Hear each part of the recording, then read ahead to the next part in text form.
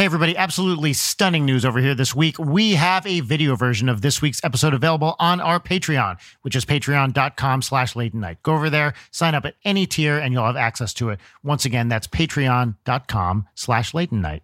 Now, enjoy the show.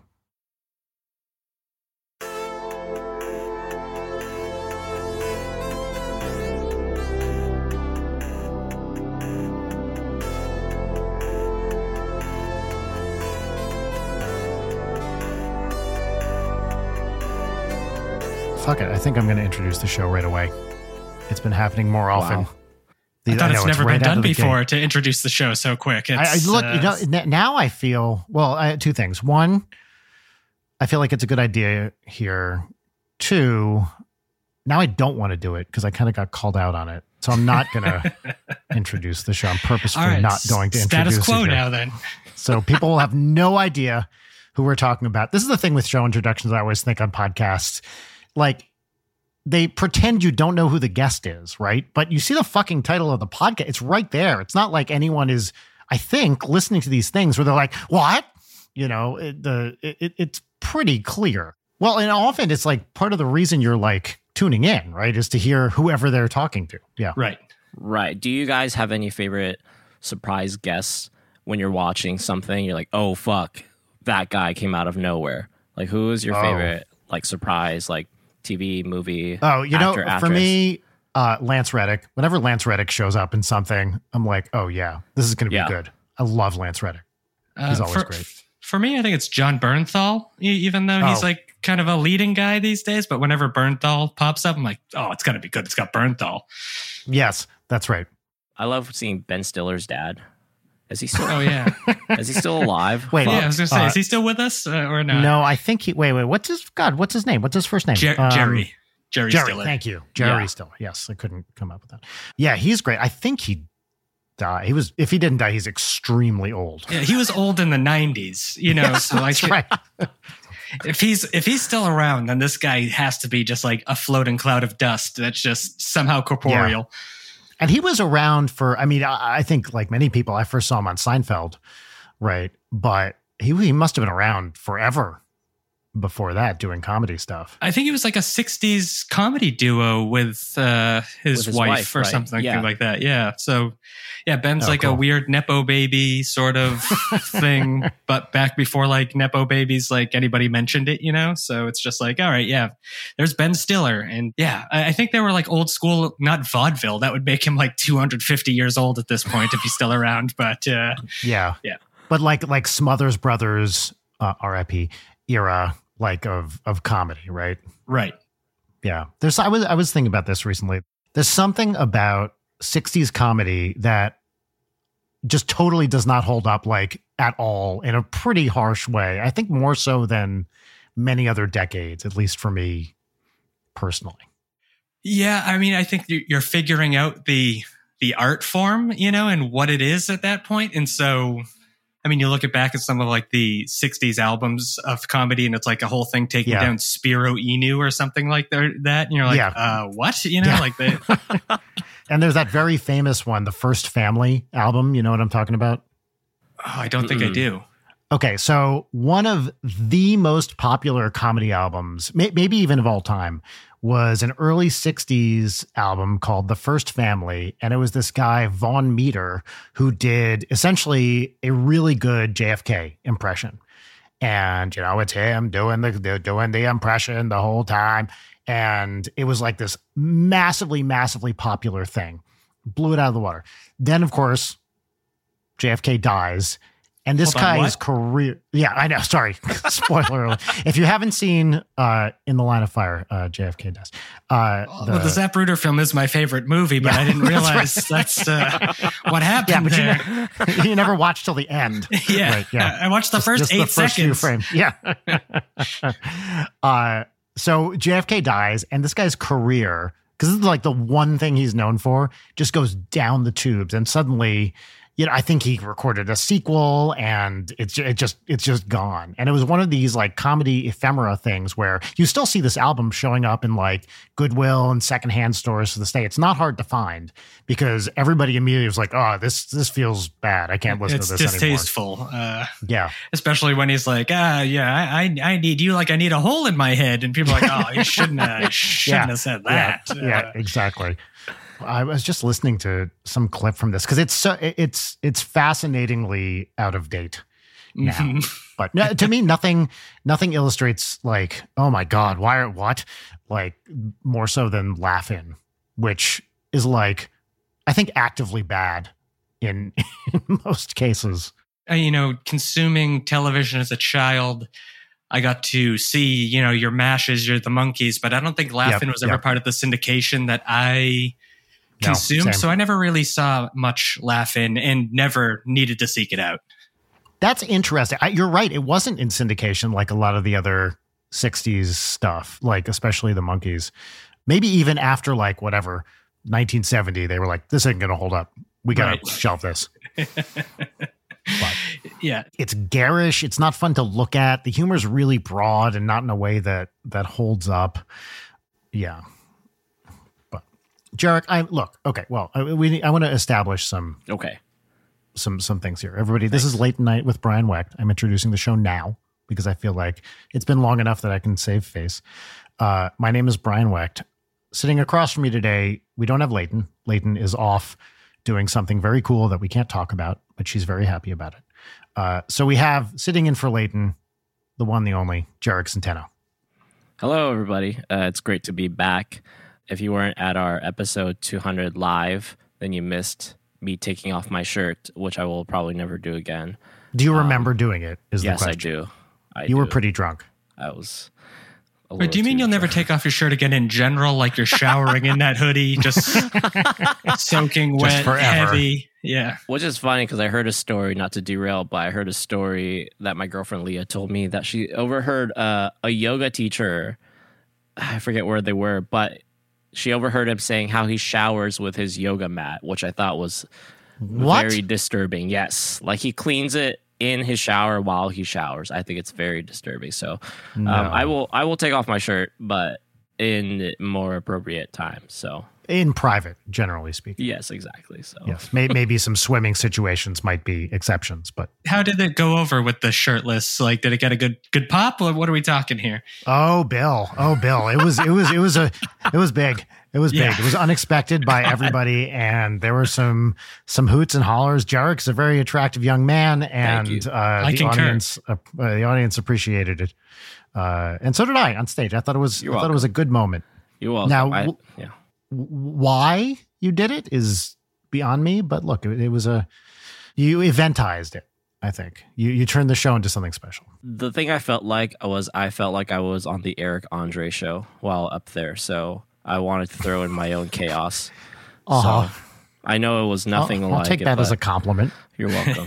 So, and our special guest today, which I'm really excited we have. Would you like to introduce yourself? I am Bill Conway. I am the co-founder and editor-in-chief of the satire website, The Hard Times. Yeah. Awesome. Fuck yeah. And I think we need to say upfront that there is a connection to this podcast. Yeah, so we have fan/friend of the podcast, Colleen Nerdy, who works with Bill at the Hard Times, who is also a fan of Late at Night, who actually also got me on a cover of a Hard Times article. Oh, that's right. I didn't know this. Yeah, I think you're facing away from the camera. I maybe like mid kickflip or something like that. Yes. Okay. So this is a great story, which I want to confront you about, Bill. So okay. Wait, I'm being confronted, not just discussing. This is hold on. So, I got some brass knuckles in my drawer here that I'm just going to slide over my fingers. Well, Jesus, Jerik. So I had pitched to Colleen this idea. I think the story was about being too old to kickflip or being too old to skate. And I had this idea where I was like, oh my God, Colleen, let me go down to El Toro High School, which is there's this famous 20 stair set where like only a handful of people have done tricks down. And I told her that I want to photoshopped me kickflipping down these stairs. And I made this journey down with my friend Micah. I had my friend. I didn't realize you drove down there. Yeah. Like I would have said save your gas money a lot sooner than that. Where is Is this San Diego or where? No, it's like Orange County. So somewhere in Orange County. So we drove down there from Los Angeles, which is not a big of a deal. Now my friend Gino photoshopped me kickflipping. Oh, Gino. Over famous these stairs. But the silliest thing was that they put these rails in front of the stairs now. So he photoshopped me not only kickflipping down the stairs, but also over the railing, which covered the stair set. So it looked way more stupid. And I pitched this idea to Colleen. What's the specific idea that you pitched? Sorry. Was me kickflipping down El Toro's pointy stair. And she said that, sorry, Bill vetoed the photo. And can you just send the picture of you kickflipping on Flatland? So in context with the headline that it went with, which I think was breaking : you're back after this failed kickflip, was, and my logic behind it was everybody in the history of the world would break their back kickflipping El Toro. You know, like there's like 5 skateboarders that would not get their back broken doing that. So the logic behind it being like, well, yes, let's just make you an old man doing a flat ground kickflip, and that is the crux of the article, rather than the most supreme super athlete that just happened to suffer a back injury on this massive stair set that only, I mean, it got Dave Baczynski the cover of Thrasher. You know, like it's it's a big deal. Yeah, when he kickflipped that, because Dave Baczynski is from pro skateboarder from a similar area in Massachusetts as me. That was his ticket to the big time. Like people were talking about it, like, oh, Dave Baczynski just punched his ticket to top name skateboarder. He first to kickflip El Toro. Like that's how big of a deal it was. But I didn't realize he made the trip. So I guess just invoice me for some gas money and we'll get that over. I think it's vastly better that you vetoed this. It's so much funnier. Like that would honestly be my preferred outcome. Now, Jerik, did you do anything on these stairs besides just take photos? Dude, these stairs are like massive, man. No, I mean, we walked up and down them, and they created all these barriers. You walk up. It's 20 stairs. That's impressive. Yeah, that's right. They created all these like roadblocks and barriers in order to skate. So hence that like giant gate in front of it. Yeah. They put like divots in front of the stairs, like at the top and the bottom. But yeah, it's like a really like legendary skate spot if you're into skateboarding culture. Was it bigger than you expected when you saw it in person? Oh yeah, it's huge. The craziest thing that's like super long. Yeah. And it makes sense why people had to like haul ass prepping for it. So people presumably got fucked up on this thing like all the time, right? Oh yeah. Yes. Yeah. You probably haven't seen the amount of carnage that those stairs set. Like the reason they have blocked them off is probably because of all the broken legs and ankles and blown out knees that are just from like 14-year-old kid that wants to get sponsored by Santa Cruz. That's like, well, I'm going to El Toro, you know, and it's just like, oh dude, well now you're going to be 3 inches shorter for the rest of your life because you tried that. And it's at a high school, like it's on high school property. Yeah. And what's crazy enough is that like I think we went on a Saturday and just the gate somehow was just open for you to freely walk in, which was a surprise to me. I thought we would get stopped, but the person stopping me was Bill. So is this the kind of thing, I'm so ignorant of skating culture. Is this the kind of thing, like if you showed someone a picture of these, they would know what they were looking at or no? Yeah. In skateboard culture, at least. Almost any skateboarder should know. There's like 15 spots that are just like, you know, the name, like every spot really has a name, but there's like 15 like legendary spots. Like El Toro's one of them. Wallenberg 4 is another one. Have you ever seen that one in person, Jerik? I haven't seen Wallenberg in person yet. No. It's not like the highest, but again, the length of it, it's like, yeah. That's why they had this ramp to roll into it. When I lived in San Francisco, I lived close by to there. So I would skate flat ground in that parking lot. And there was one day where I was there. So Brian, for you, yes, please. Wallenberg, it's at a school in San Francisco. It's 4 big blocks. They're not stairs. They're just chunks of space, you know, like that, like that discrete chunks that are not connected. Yeah, like each one would be like a ledge stacked on top of each other, you know, like backed up. And there's like two angles that everybody films these from. And one of them is up on a basketball hoop, this long lens thing, because you can see the whole stair set. So I'm skating flat ground and I see a guy start climbing the hoop. I'm like, oh, somebody's going to be filming here real soon. So two angles filming, and I'm looking around like, all right, who's stepping to this while I'm skating flat ground? And I look, and there's a scooter kid that's up on, there's like up on the roll-in, because skateboarders had built a roll-in. For some reason, the school kept it. I don't know if it was summer break, but it was there for a while. And this kid kept scooting down and then getting right to the edge and like kind of stopping and just being like, all right, he's working himself up. Scooter kid's going to try to tail whip it or something like that. Oh my God. He eventually like screams like out of frustration and then snaps the arm of like the bar of his scooter. Like he focused his scooter, got so pissed off. Yeah. And then his friends just kind of like slowly climbed back down from the basketball hoop and just like everybody left in silence. Like, and me and my friend who were just skating flat ground are just like, what a coward. You know, you had two angles, you're showing up and that you break your own scooter and leave. Like, get out of here. Yeah. I can understand the backing down. The breaking the scooter part, though, is like, what are you doing? Right. You know, he needed a reason not to attempt it anymore. And the best way to do it is to not have the vehicle. So no, that's true. Yeah. Or else his friends would keep going, just give it one try, you know, and because you know how peer pressure and scooter kids go hand in hand, you know, like. So yeah, the scooter scene is a whole thing, I'm sure. Now I'm assuming that, tell me if this is true or not, most of these legendary spots were not built for skating. They're just things that have become like, that would make them less cool and interesting, presumably. 100%. Yeah.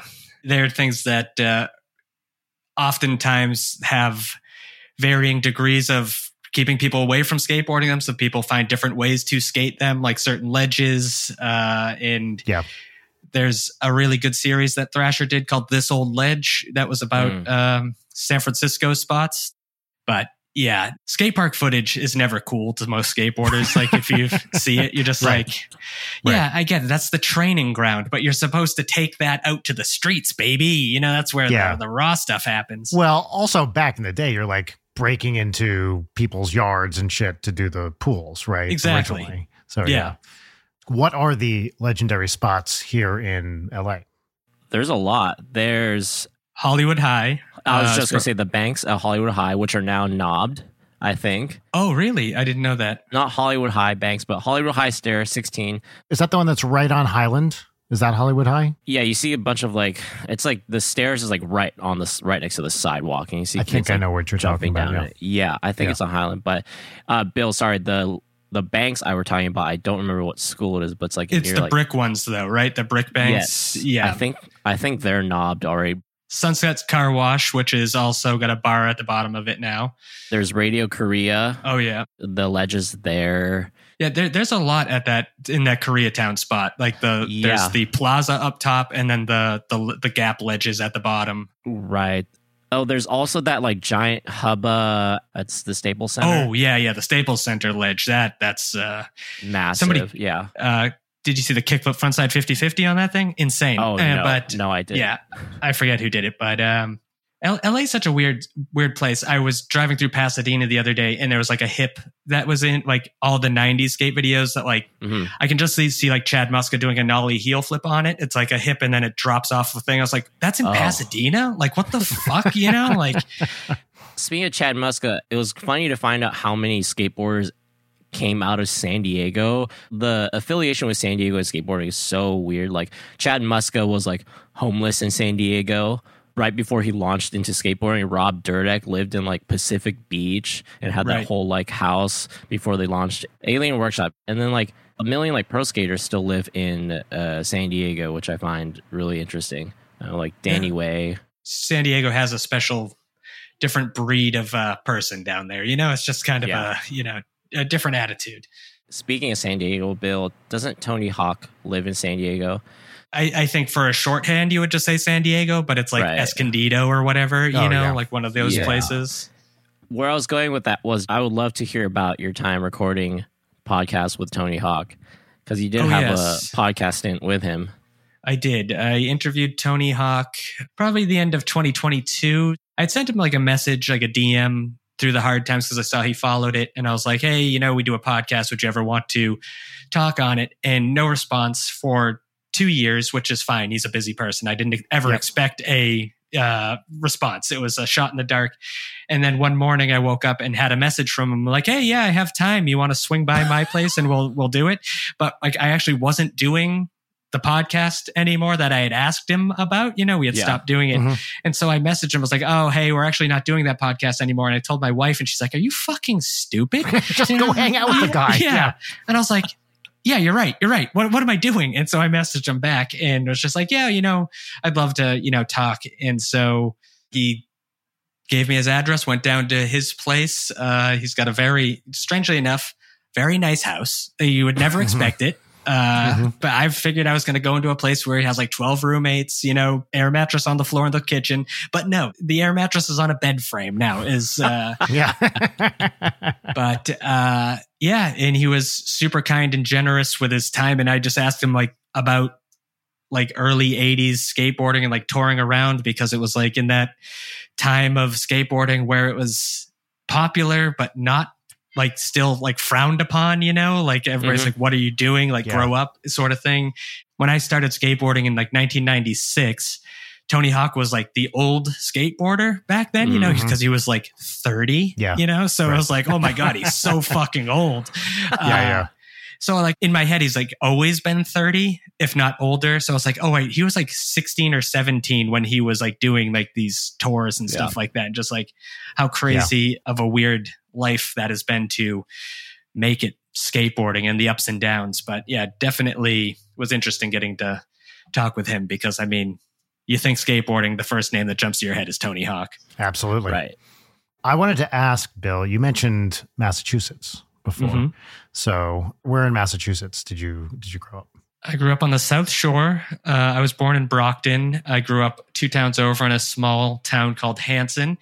The claim to fame for Hanson is it was the original home of the Ocean Spray Company. So pretty big. Yeah. Not trying to brag, but... Are there cranberry bogs nearby?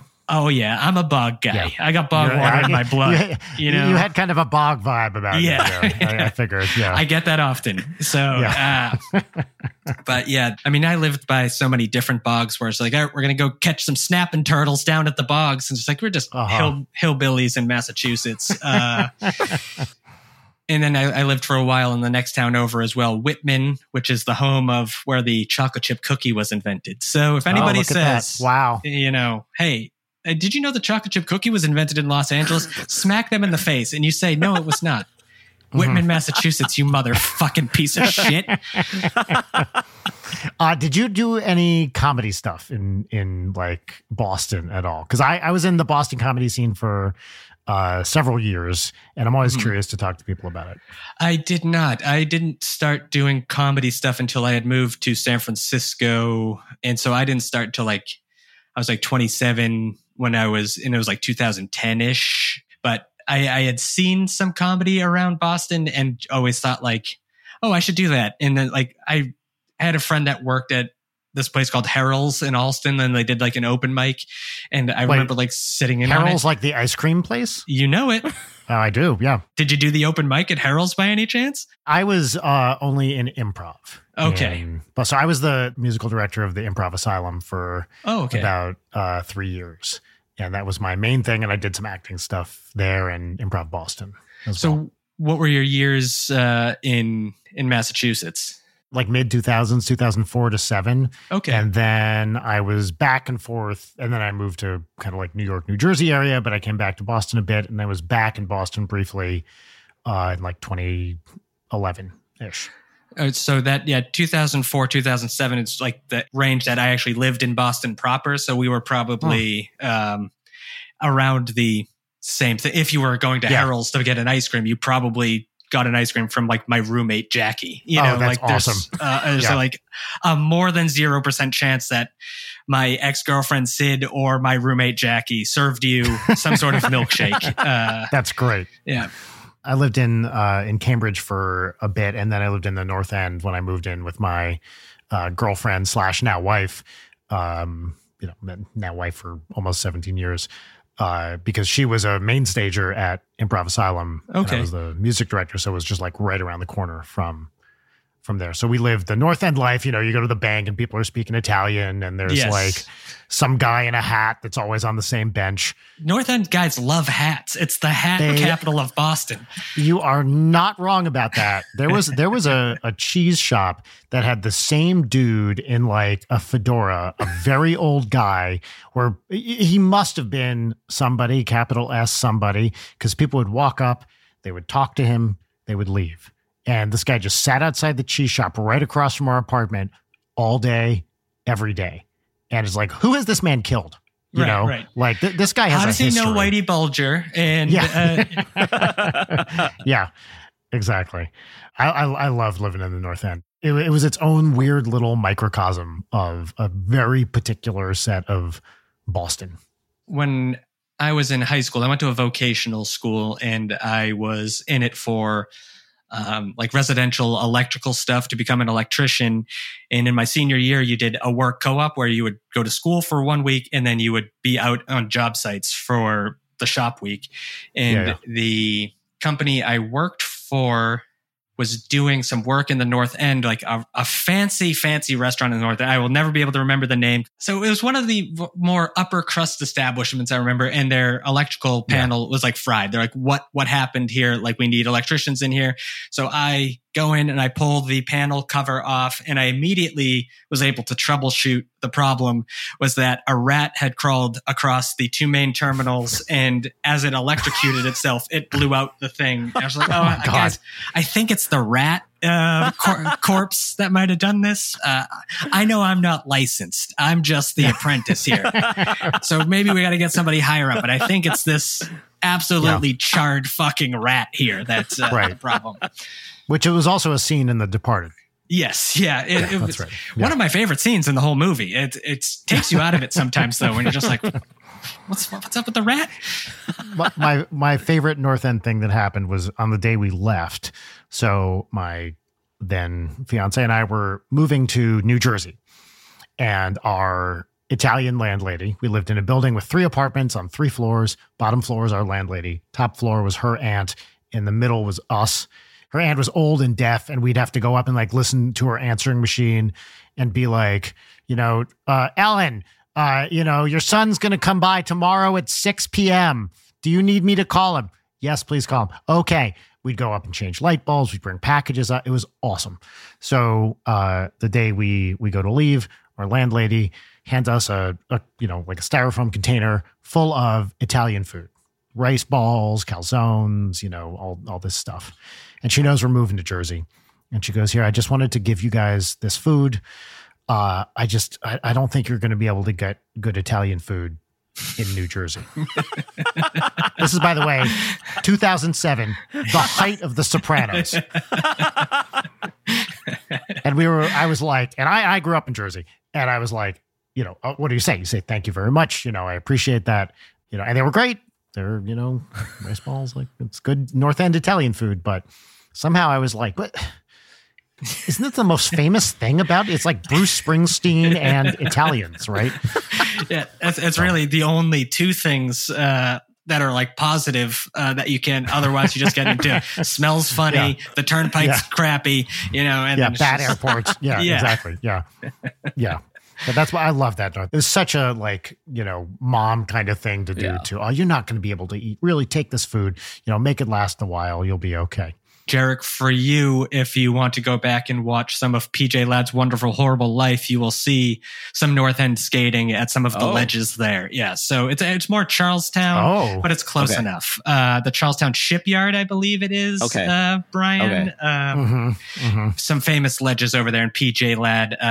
Probably the most prominent of the Massachusetts skateboarders skates that in this video from, I don't know, 25 years ago at this point. I forget, it's so old. And so you've been in LA for a while now? I moved here with my wife at the end of 2018. Like, this will be year 6 when we get to November. And like, we had lived in San Francisco for 6 years and Portland for 6 years. And like that time seemed like forever, like it seemed so long. But this 6 years in Los Angeles seems like oh, we're still new to Los Angeles. Like, we've been here for 3 months. Right. Dude, I've been here since 2015, and I feel like it's one of these towns where almost every week I learned about some new neighborhood that I have never heard of before, couldn't tell you where it is, and suddenly people are talking about it like it's a thing. Right. Leighton and I were just talking about how, we watch Curb Your Enthusiasm, and we've been here in LA for a while. Nothing in Curb Your Enthusiasm looks familiar to me, literally ever. Where the fuck does that show take place? Like, it's somewhere on the West Side, ? It's like, I guess where rich people live and maybe older people live in LA. Is it like Larchmont? I really couldn't tell you. I think it's like Brentwood mostly. Is it? It might be. Like, I wouldn't know. A lot of it's Brentwood. Yeah. Speaking of LA and neighborhoods, Bill, are those curbs that you slappy all the time the ones at Costco? Yeah, Atwater Village. I've still yet to hit those curbs. How are they? How are they? They're the best curbs in all of Los Angeles. What's wrong with this guy? Yeah, give it to him, Bill.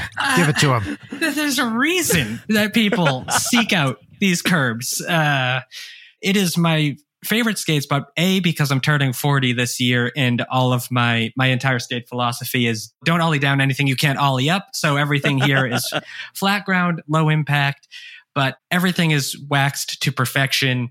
And you will occasionally get the skateboard celebrity sighting, like Jerry Sue was there the other day, and I was like, oh my God, I can't believe it. Yeah, I know. Come on. It's big time. Here's the thing. Here's what is weird about Los Angeles. He does a kickflip and he's super pumped on it. He's like, I just landed a kickflip to his buddy. So he must have just been getting over an injury, So it's like the ankle's finally back. And it's like, all right, I got the kickflips back. But just to see that in person. But I used to live in Frogtown, and I lived right by the skate park, which is a trash skate park by all definitions. It's metal, it's loud, it's small, and if there's more than like 4 people in there, you're like, this is a packed house. But so many like pro skateboarders like live just on the east side, and that's their hangout spot. So it's like, oh, Eric Costin's here with his kid, Grant Taylor's just rolling by, and so it was like celebrity sightings whenever I'm like taking my dog out for a walk and just being like, okay, the entire anti-hero team is skating here for some reason. I don't get it, but that's insane.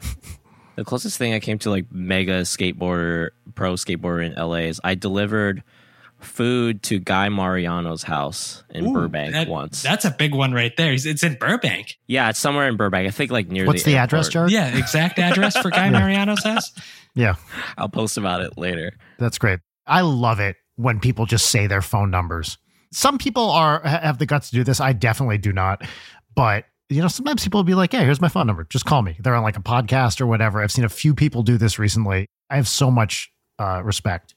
People put that shit out there. When I was a kid, Matt and Kim put out their like band phone number, and I still have it in my phone. I don't think they answer it anymore, but like you're just like texting them like, "Hey Kim, what up?" Like actually, whatever. Yeah. When I was like a junior or sophomore in high school, I texted them to come to Hawaii, and she actually responded. So what? She responded no, and then just blocked your number.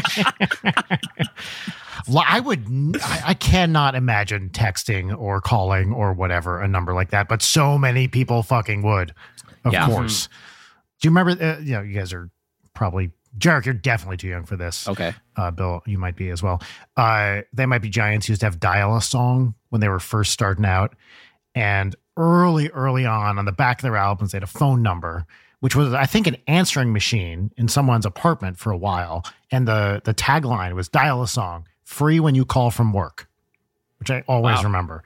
Yeah. And they just left like little songs on the answering machine for a while. And this is like when they were just starting out in the, early mid 80s.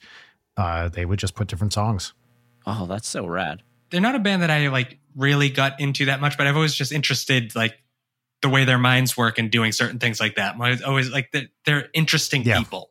They used to do this thing. I think they stopped doing this when they play, but I've seen them not recently, but over the years many times. They used to do a thing where on stage with their band, it's not just the two of them, they have a full band with them. They would tune the radio and just kind of flip the dial and land on a song and then start to play along to it to see how long it would take the full band to get on board with playing the song. Well, yeah. I always thought that was such a great like concert move, and they always like crushed it. Oh shit. Speaking of music, Bill, who has the best song to skate to in a skate park? Or what are there any interesting other bands that you found through skate videos? It's tough to like not just go like the easy one, just being like the Misfits, because they're in so many skate videos. For me, the song choice plus skate part, like all time best, is Jamie Thomas skating to Hallowed Be Thy Name by Iron Maiden in Welcome to Hell, because it's got an intro, it's got like, they just edit it like so perfectly, but I don't think anybody else can skate to Iron Maiden. It's not really an easy thing to do. But yeah, I'd have to say something like just easy punk, simple stuff like the Misfits is always just the best for me. Black Flag, like good Black Flag, not like current Mike V Black Flag or anything like that. But we're talking first 4 years Black Flag. Here's the thing. I don't even like Rollins Black Flag, like get out of here, Rollins, Yeah. First 4 years only, please. That's all I need. Mm-hmm. For me, I think it'd have to be Louis Barletta, Bag of Suck doing Rods. Was it Bag of Suck, Young Rod Turks. Stewart? Yeah, Young Turks. So, Brian, there was a skate company called Enjoy, ENJOY. And these are some of like the most like goofiest guys ever. And one of the staple guys of Enjoy is this guy, Louis Barletta. He's got a haircut like that looks like he's straight out of the Monkees. Yeah, from Dinosaur Jr. Yeah. He's got a bowl cut. And I guess they were editing down his video, and the editor forced on him Young Turks by Rod Stewart. And he was like, I don't even own any Rod Stewart, nor have I ever heard of this song before. But they forced it on him, and it's like a big hit. So my friend Kyle had a big part in making that video, Kyle Camarillo. And I met him just living in San Francisco. He was, a Bay Area guy. And when I was living in San Francisco, I worked right near 3rd and Army, legendary skate spot, Brian, 3rd and Army. Fun story, Jerik. I was eating my lunch across the river one day and I saw Dennis Busenitz trying his backside nose blunt around the curve, which ended up on the Thrasher cover. And I saw him slam over the bar multiple times, like just basically power bombing himself to the ground. And it was like, these are the hardest slams I've ever seen as I'm like eating my lunch. But I was skating there one night after work. It was like in that time of the year where it's like not daylight savings yet, but it's getting dark early. Yeah. So it's I got out of work at 5. It's like I got 30 minutes of sunshine, that I can get out there and skate. And at like 5:20, a car pulls up. I'm the only person there. Where 3rd and Army is in San Francisco is it's behind. You have to take this weird service road down, and it's behind a big station where they repair all the buses. So it's an industrial part of town. Okay, yeah. And there's nothing back there other than this weird thing that they built seemingly for skateboarding, but it was mainly for these people to take their lunch breaks at. And so a car pulls down there. One guy stays by the car and the other guy just comes and he starts looking over the river that's right by 3rd and Army. He's just like looking, he has his arms on the bar. He's looking over. And every time I skate in one direction, he seems to be like coming closer to where I have my backpack. And then eventually, like I'm skating back and I see him start to make a line to like grab my bag.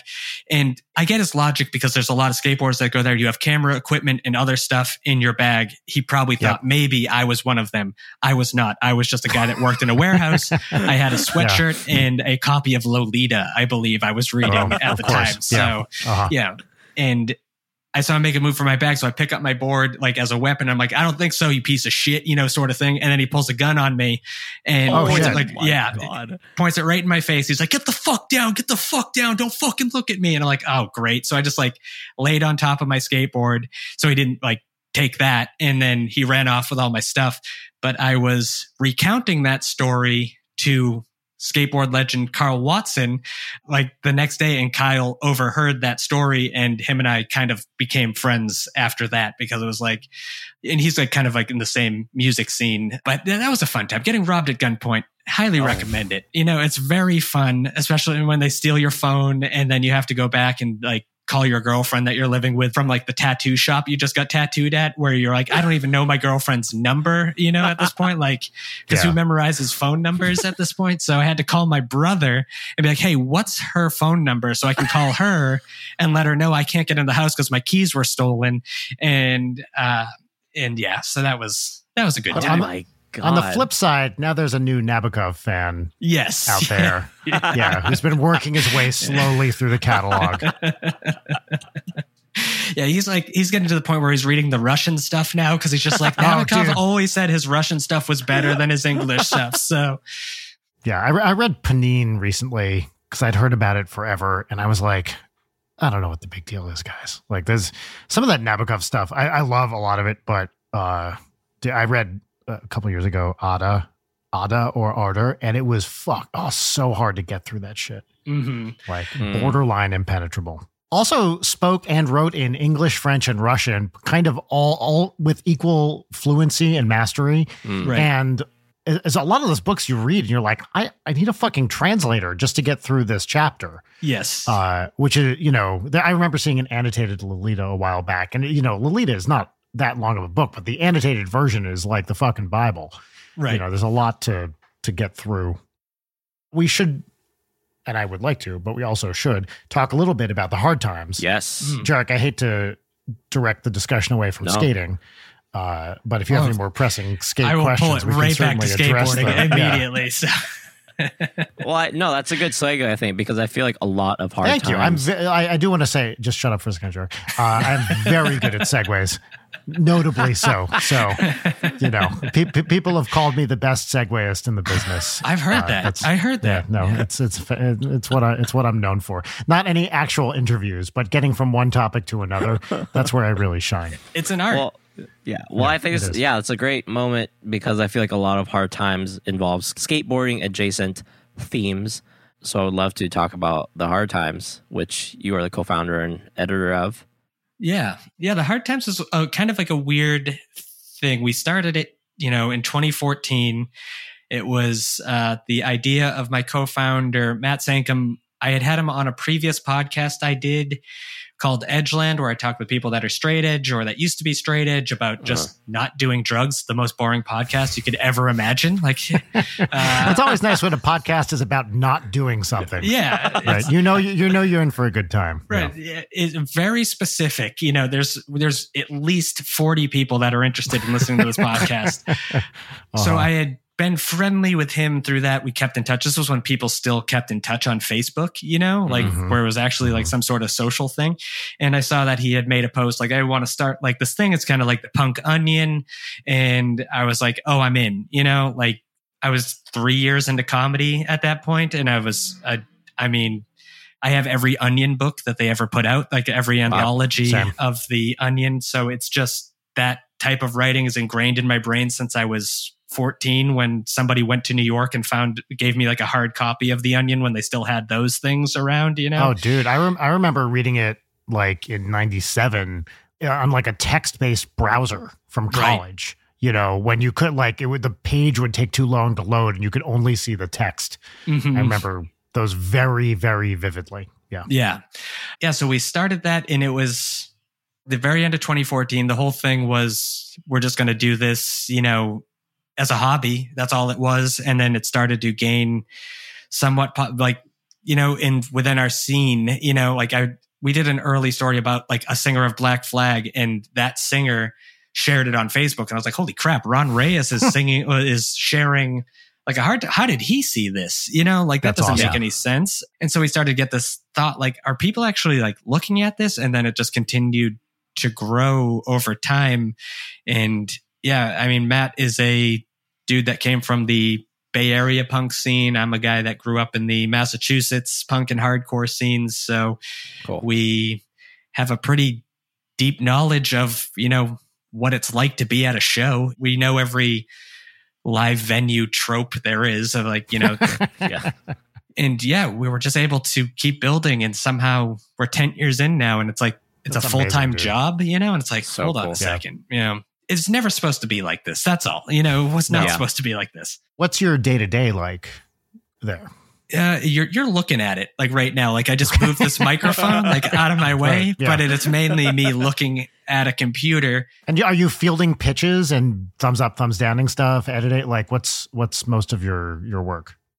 When people started like coming to us and be like, hey, I'd like to write for you. Like I have ideas. We're like, wait, what are you talking about? What do you mean you like want to, that's weird. And so we started on like a Facebook group, and anybody that wanted to write for us, we would add them in.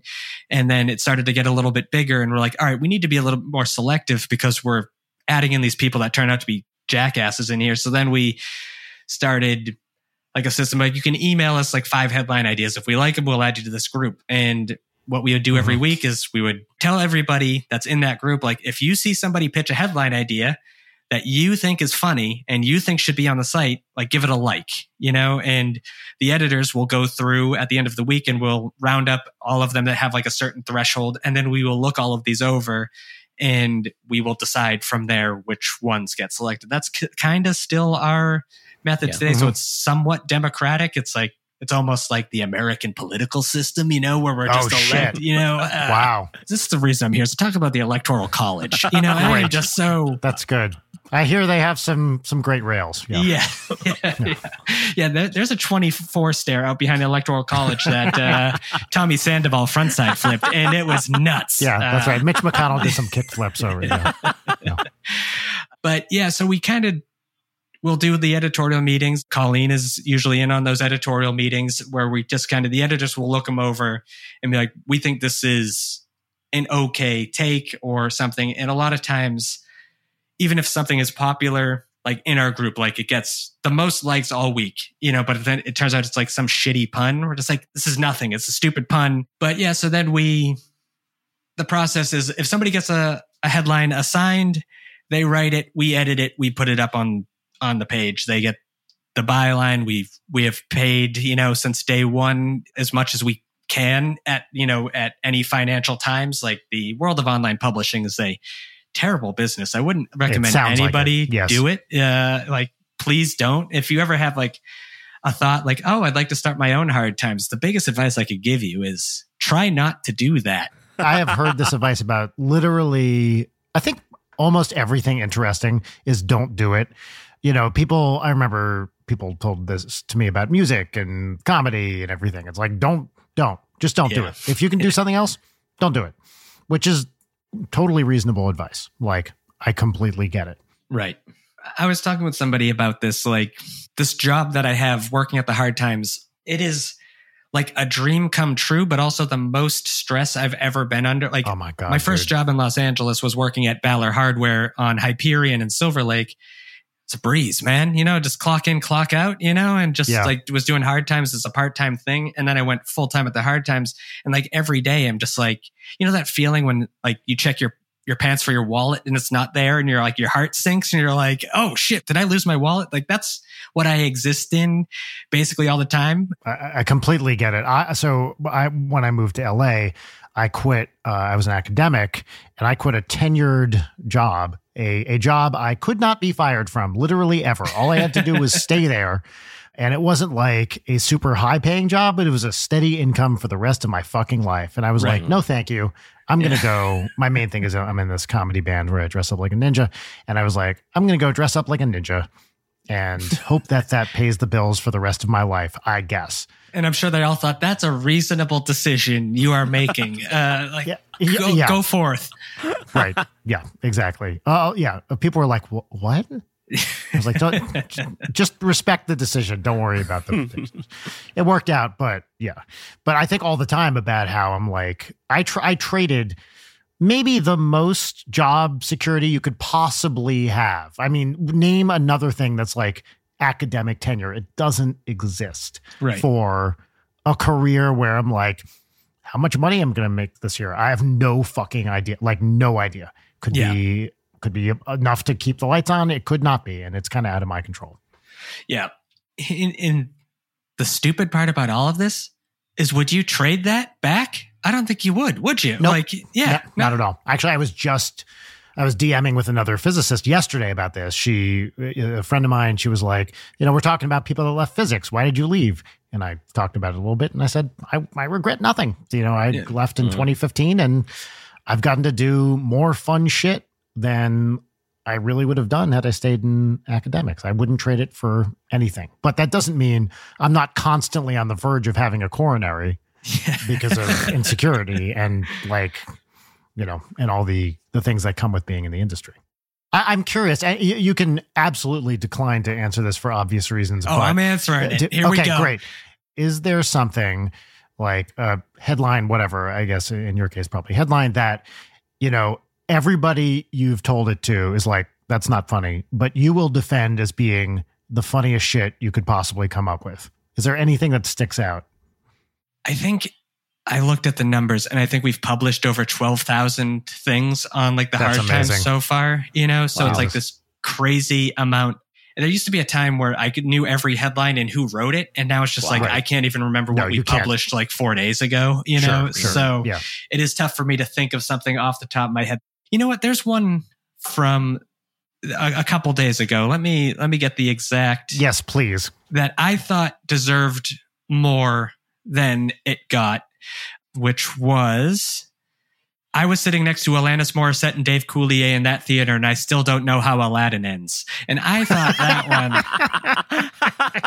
one was that's really good. Yeah, we're just rock solid stuff, and it did okay. Yes. But I was like, this is a hit. Well, I guess the question is, I think most people would probably still know Alanis Morissette. Dave Coulier, maybe more of a pull. That's true. I do think, with all these Gen Z types and their love of 90s, are they going to revisit Full House, and get a little Uncle Joey in there? But I don't know. But maybe they're not watching the credits. That's important. I remember when he was a stand-up and he was doing his cut it out thing. Right? Oh. This is Jerik. Do you know what I'm talking about with cut it out? Yeah, absolutely. Okay, Uncle Joey. Yeah. There it is. Totally. Yep. Yes. I love the era of catchphrases. Yes. I didn't know he did stand-up before Full House. Oh, yeah. Wow, okay. I was obsessed with stand-ups when I was in like high school, basically. Mm-hmm. And that was about the time he was like coming up. Yeah. I guess first. I think we should probably move on to some segments right now, unless Jerik, you have any other hard times questions. No, I guess the only one is I just wanted to say I love all your Sigur Rós coverage. One of my favorite bands ever. And my favorite Hard Times article about Sigur Rós was the karaoke one. Oh, yes. Yeah. Be specific, Jerik. What's the headline? It was just about like people from an office going to karaoke and comparing Sigur Rós sounds to like whale noises. So I just wanted to say that. Yeah, so Sigur Rós karaoke massive flop at office party is that's what it is. So my favorite one for the Sigur Rós thing, and this is actually not going to work in any way, but it's new Sigur Rós album perfectly captures the universal experience of being, and it's Icelandic nonsense. It might even be Hopelandic, whatever language Sigur Rós sings in, but it's a lot of crazy things. But that's another one that I was like, this is really funny, and then it kind of like flopped. It's like, all right, well, I guess not an intellectual crowd here. You're not really getting the But those are the best ones, right? Where it's very funny to like 5 people. Yeah. Those are always my favorite things. I will have people tell me, oh, this is my favorite like Hard Times headline. And I'm like, oh, that was like a massive like flop. I remember like putting that one out. In one of those specifically, it was my friend Liam was like, I was hanging out with a friend of mine and I mentioned that, you do the Hard Times. And he's like, oh, my favorite all-time headline is, I have it here. Crowd surfing gang brutally enforces locals only policy at punk show. And, it's just the surf culture locals only thing. And that did not do well at all. But that was the one the guy referenced being like, that's my favorite all time one. I was like, all right, interesting. Cause like that's the one. But all right. It took me a second until you explained it as the surfing. It's like somehow I wasn't connecting the crowd surfing to surfing. The photo kind of helps it out a little bit, if you could see the people crowd surfing and there's like, but I mean, Jerik, you said you're from Hawaii or lived there at least. So, the locals only surf spots. Absolutely. Oh, this is what I want to ask. Who edits your photos? It's just very entertaining to me to see these photos. Yeah, it's this guy, Chris Bavaria. A lot of times he'll send something over and be like, this is what you came up with, huh? All right, well, we'll roll with it, like, okay. But yeah, it's 100% there is that thing of like, all right, this is like 4 stock photos stacked on top of each other and we're gonna go with it. Yeah. We are going to move on to segments. Sick. So our first segment, Bill, this is our pop culture recommendation segment. It's where you get to talk about something you've been enjoying recently. We say pop culture. It doesn't have to be pop culture. It could be an academic paper if that's your thing. Normally it's something like a book, a movie, video game, whatever it is. This segment is called What's Poppin'? And unfortunately, we do not possess the technology to play the theme song, but we do insert it in post here. What's poppin'? What's poppin'? So I will ask you the question that I like to ask everybody, which is, if you were to have heard the theme song, what would you have thought of it? Oh, I would have loved it. I mean, it's probably, of course, I wrote it myself. Knowing how good you are at segues, like I can't even imagine like a quick stinger, like that. Yeah. It's got to be through the roof. I don't like to brag, but you're entirely correct. First couple years of Black Flag, good. That's how it was. Yeah, that's right. Yeah, exactly. We're talking the Des years of Black Flag, good. Jerik, why don't you go first? What's poppin'? What's poppin' is, okay, I have two poppins real quick. The first one... Hey, wait, is that allowed? Is that calm down. To two? Fuck it. Well, okay, so I guess I can't stop him now. It is hilarious. We can also veto this one, but it is a song called Wet Vagina by Doja Cat. I'm not going to veto your pop. What's it about? Yeah, please be specific. I don't know, but one of my favorite lines is... I don't know. Yeah, I think we can... I don't know what it's about. I think you know what it's about. I don't. I blank out when I hear Jerik, it, but I hear specific pull up the lyrics lines. now and read them to us. That's why I'm going to read you two of my favorite lines. It's awesome. It says, I bring the drip with wet vagina. Yeah, what is this song about? What was that word after drip? I bring the drip with wet vagina. Okay, great. It's annotated as wit. And the other one is one of the verses. She says, I just shut down the Louis store down to be safe. I just shut down the Gucci store down to be safe. I ain't even buy anything. Then I left. That is one of my favorite verses of this whole song. Just shutting down these like designer stores and not buy anything it's very funny to me. It's Doja Cat, so she can do a lot of things. But my last pop-in is... Wait, hold on. Just give me a second to read these lyrics. Yeah. Jerik, I don't want to, mansplain this to you, but I think the song is about a wet vagina. I'm pretty sure, reading the lyrics, I think that's what we're talking about here. Also, here's a line from it. I want to have really, really, really rough sex. Okay. I don't think I don't think there's a lot of subtlety going on here. They could have a double meaning though. But yeah, it seems like it might be about a wet vagina. Just that's what I'm getting. I genuinely like the song just as a song. Nothing deeper than that, but it's just fun to listen to. And my last pop-in is my girlfriend Leah and I have been watching the OC. And we just finished the first season of the OC. It is a show, in Leah's words, a show that keeps on giving because there have been so many wild arcs and character plots and just there were 4 or 5 villains in the first season, and we just started the second one last night, and it is just so funny but also so good, and it's so cool to see a lot of the mid early 2000s indie rock artists and kind of see the show that they give a lot of credit to, Transatlanticism by Death Cab is also a prop in the show but also played throughout. Oh, I didn't realize that. Yeah, and funny enough they had Rooney as a guest act, a guest band. Yeah. They have the album Leaf. Love the album Leaf. Friend of ours and a past guest on the show. Yeah. Jimmy. Yeah. Saw him multiple times at the Middle East in Boston. Nice.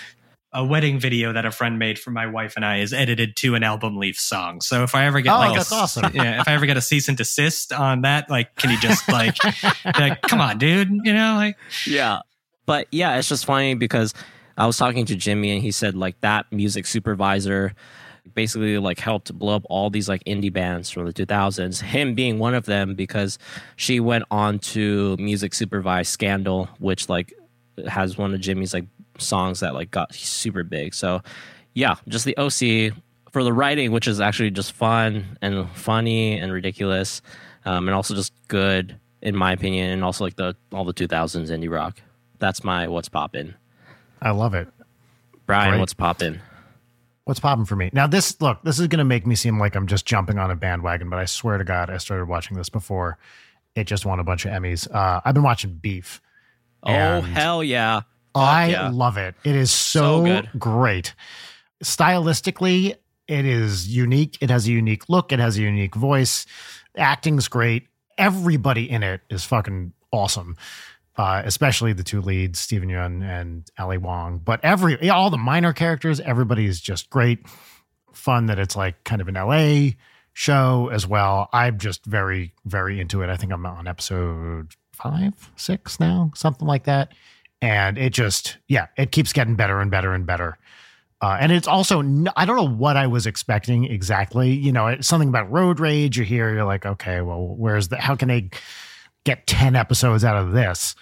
And I just like that, that's like the starting point. And then you just watch these people's lives intersect in all sorts of great ways. I think the worst part about the show is the title, because you're like, what's going on with it? But that's also what I like about it. Yeah. Because it's not predictable from that title.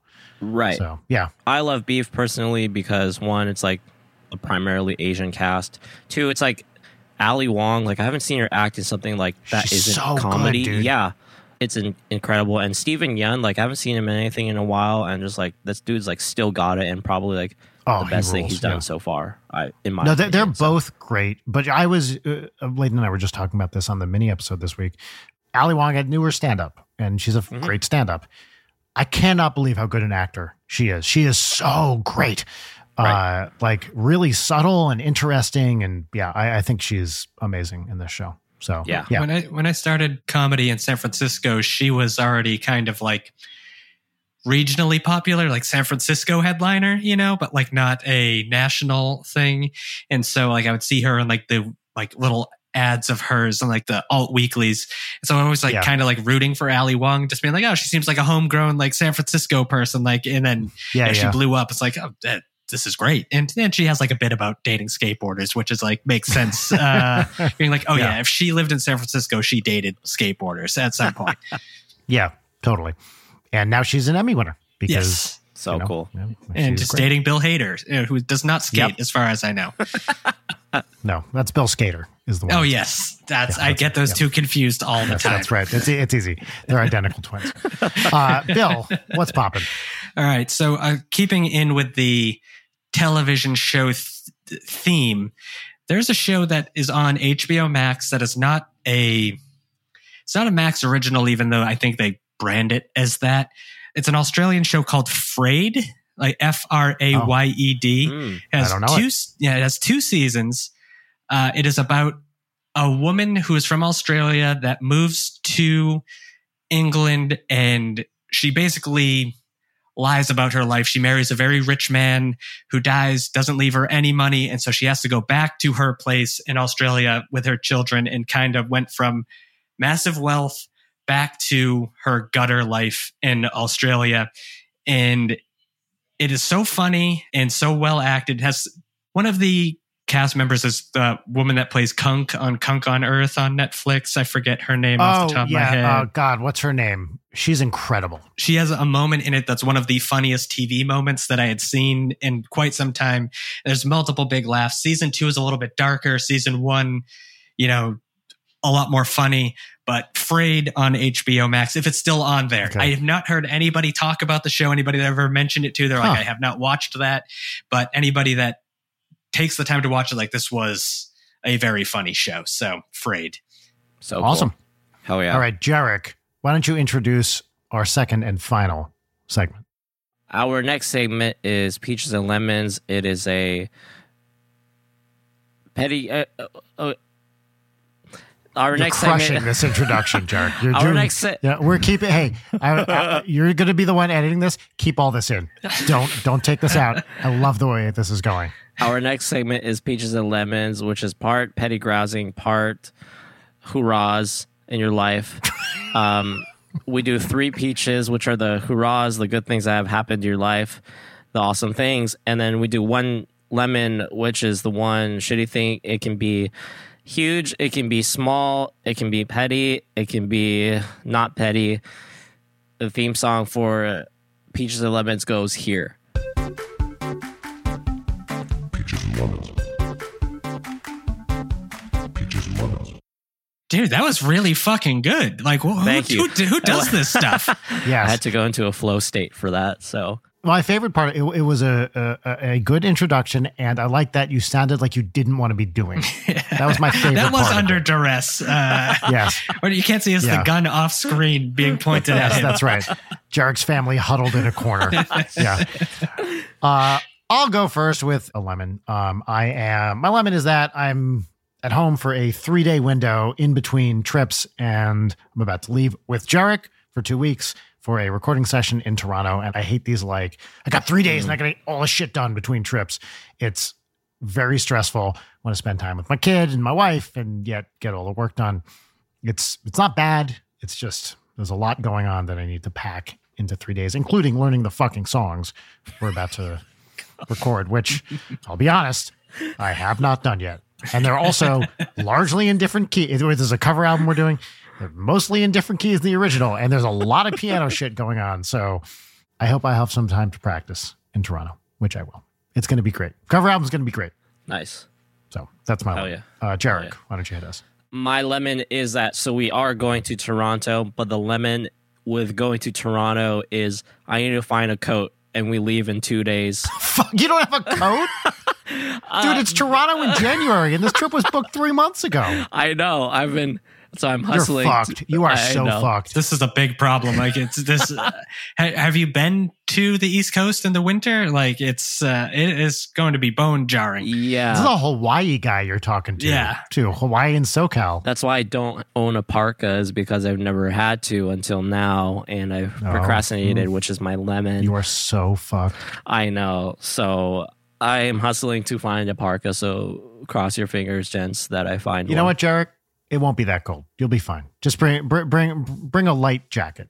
A windbreak. It's like 18 degrees right now when I check. You're going to experience one of my favorite, like, cold weather things, which is where you walk outside and you can feel the inside of your nose freeze. Yeah. It's a unique thing that you only get when it's real fucking cold, and you're going to you're going to feel it. Bill, what's your lemon, man? My lemon. All right. So this is a pretty LA specific thing. Maybe you guys will be able to relate to this. Mm-hmm.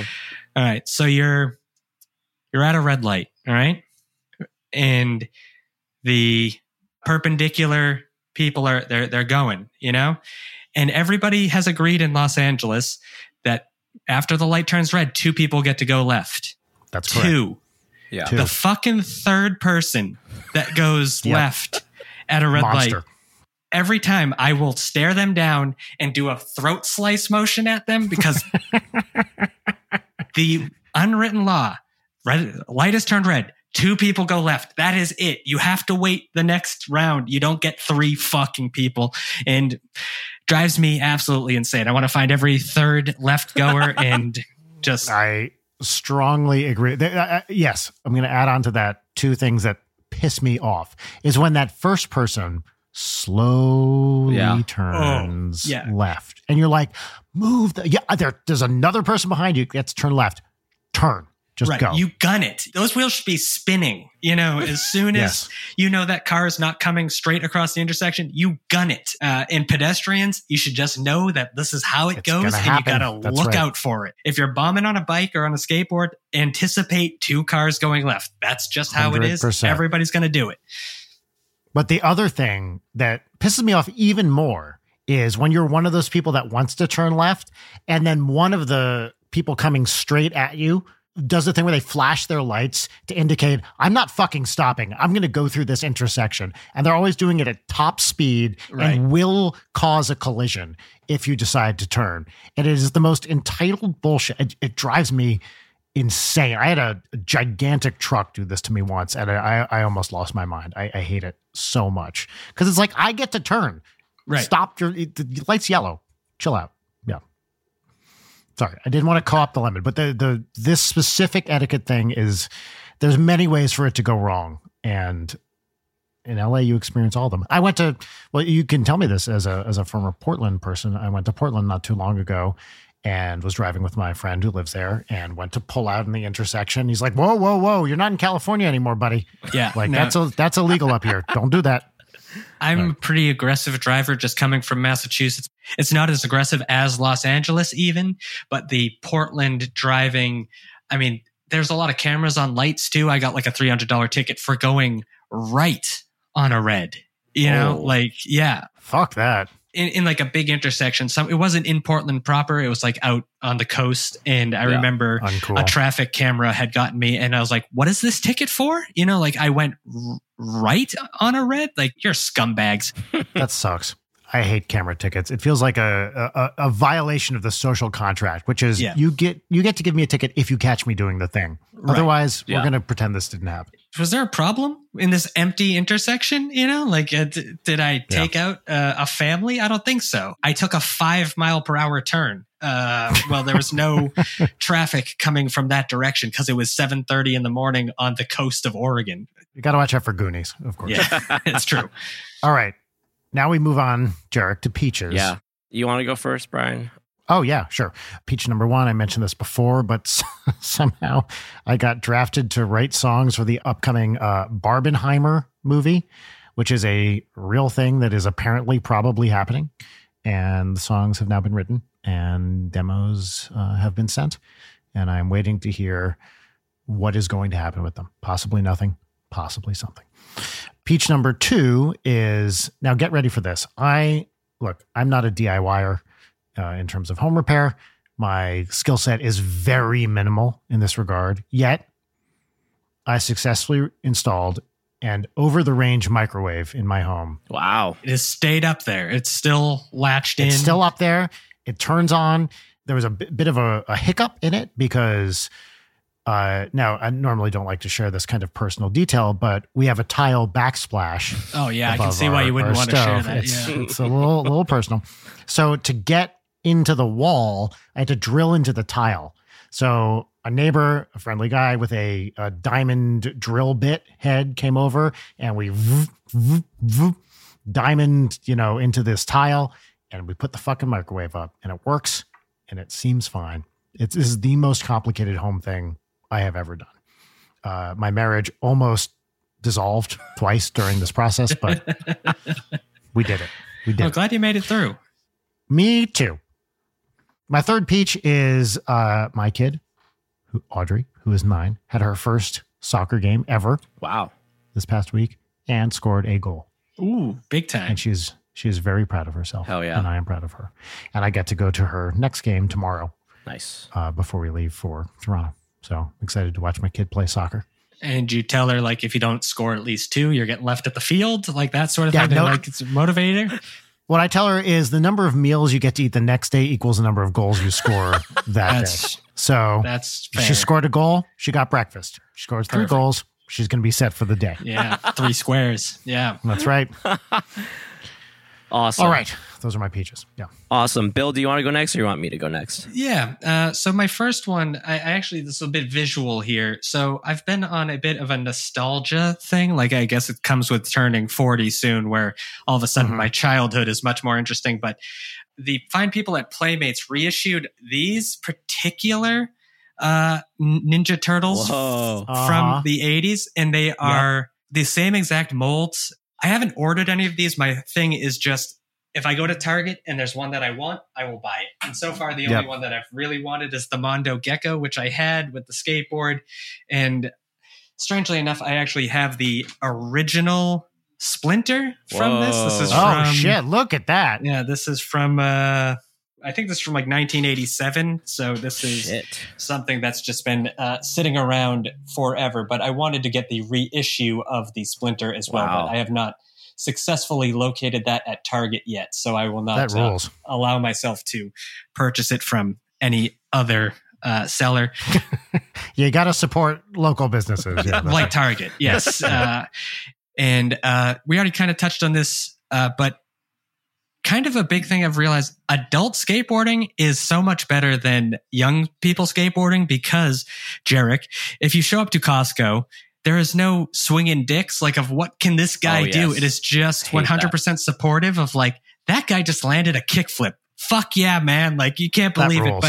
But back when you're 19, it's just like, oh, what do you got? You know, like, and you gotta like prove yourself and like, all right. But now it's just like, everybody just kind of is like, hey, we're just here. We're happy to be doing it. So, like that about adult skateboarding. It still happens a little, but there's very much less getting vibed out of a spot because of particular reasons. Yep. And it's the nice thing about adulthood is that everybody just kind of calms down a little bit and it's just like, all right, you know, we can all just exist and enjoy this thing that is a common interest. Let's do that instead. And then the third thing, another thing I kind of brought up earlier, but I've been on a 90s rock kick lately, just like listening to Live a lot, like the band Live. Okay, you know, just, like the album Throwing Copper, I think it's called. And just like, man, bring me back to some 1994 90s rock. So that's mainly what I've been listening to while editing Hard Time stuff. And like Blues Traveler will come on, and I'm like, hell yeah, little Blues Traveler. And it's like, what have I become? You know, like this is a far cry from my listening to like Circle of Dead Children grindcore and being like, now we're talking. Opinion of Dave Matthews. Still don't love it, but when it comes on, I'm not hitting skip. Honestly, I kind of feel the same way. People shit on Dave Matthews, but some of those songs are pretty great. Yeah. When it comes on, I'll look over at like the screen and I'll be like, all right, here we go. You know, it's like, obviously if it's Ants Marching, I know I'm getting some Dave Matthews and it's just like, all right, we got Ants Marching. But if it's like There's little bit of a deeper cut. Yeah. Like, come on. What do we do? It's incredible. My cover band in college used to cover Ants Marching. Like, did you use keyboards to do the violin parts? Did you have a violinist? We had a violinist that would sit in with us for that song, and I would play soprano sax on it as well. Ooh, wow. Yep. Yeah, you, dude. Yeah, we rock pretty hard. Yeah. Did Dave himself ever reach out and be like, hey, this is good stuff? Sadly not. No, but, well. So I'm still hoping. Yeah, he's probably just dumping shit into the Chicago River. A true high point in rock history. Nice. All right, Jerik. All right, so my three peaches are: one, we're going to Toronto. I've never been to Toronto. It'll be my first time. Oh, you'll hate it. I hate Toronto. I'm excited. Two, I got new tennis rackets last year, or like in December, which I have only played with like 3 times, and they're some of the best tennis rackets I've ever played with. I always ask this to people that play tennis. Do you revile pickleballers? Like, do they just make you sick? Or is it just like whatever, a different thing? Is it skateboarders to rollerbladers? Is it skateboarders to scooter kids? Like, can you put it in a... Yes. Yeah, do this. I would say I would look at it as the same lens as like, man, fuck, like, stop taking up the room in the skate park. Stop taking up the room in the tennis courts. Like, go to your own specific parks. Like, it's fine. Okay. And I understand why people play pickleball. Like, it's I not understand, but it's totally chill. It's just not for me. You don't understand. I like that. I like that you reverse that. I understand why people play pickleball. Fucking brutal, dude. And my last peach, it is also a culinary accessory, but over the holidays, Leah got an espresso machine for her birthday / Christmas present, and it is in the apartment now. So nice. I've always wanted an espresso machine. So by way of gifts from Leah's mom, we now have an espresso machine in the apartment. And what are you making with it specifically? Just espresso, or are you doing shit? I've only done one thing with it, which is an espresso with like the steam wand of milk, which I don't know what you would call that, but it's just cool. It's cool to look at. So yes, an espresso machine will be my last peach. It's pretty cool. Haven't done anything cool yet, but I will. We will soon. I love it. Well, that's pretty much it for this, Bill. Thank you, dude, so much for being here. This was a lot of fun. Yeah, thank you. We really appreciate your time. If you want to direct people to find you anywhere, where's the best place for them to see you? It's just I direct everybody to thehardtimes.net. It's the website that we do. And then on socials, it's the Hard Times News across most socials. We just launched a Patreon.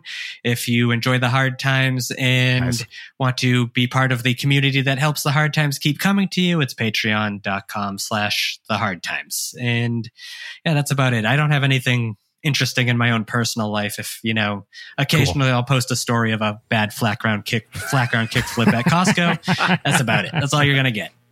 That's great. I do want to also plug at the very end here, a week from when the show comes out, come see me in Toronto at the Garrison on January 26th. I'm going to be performing smooth jazz with, as part of my set, Commander Meouch from Twerp. He'll be on bass, and then opening will be Lord Phobos doing some kind of pedal steel lounge music, I believe.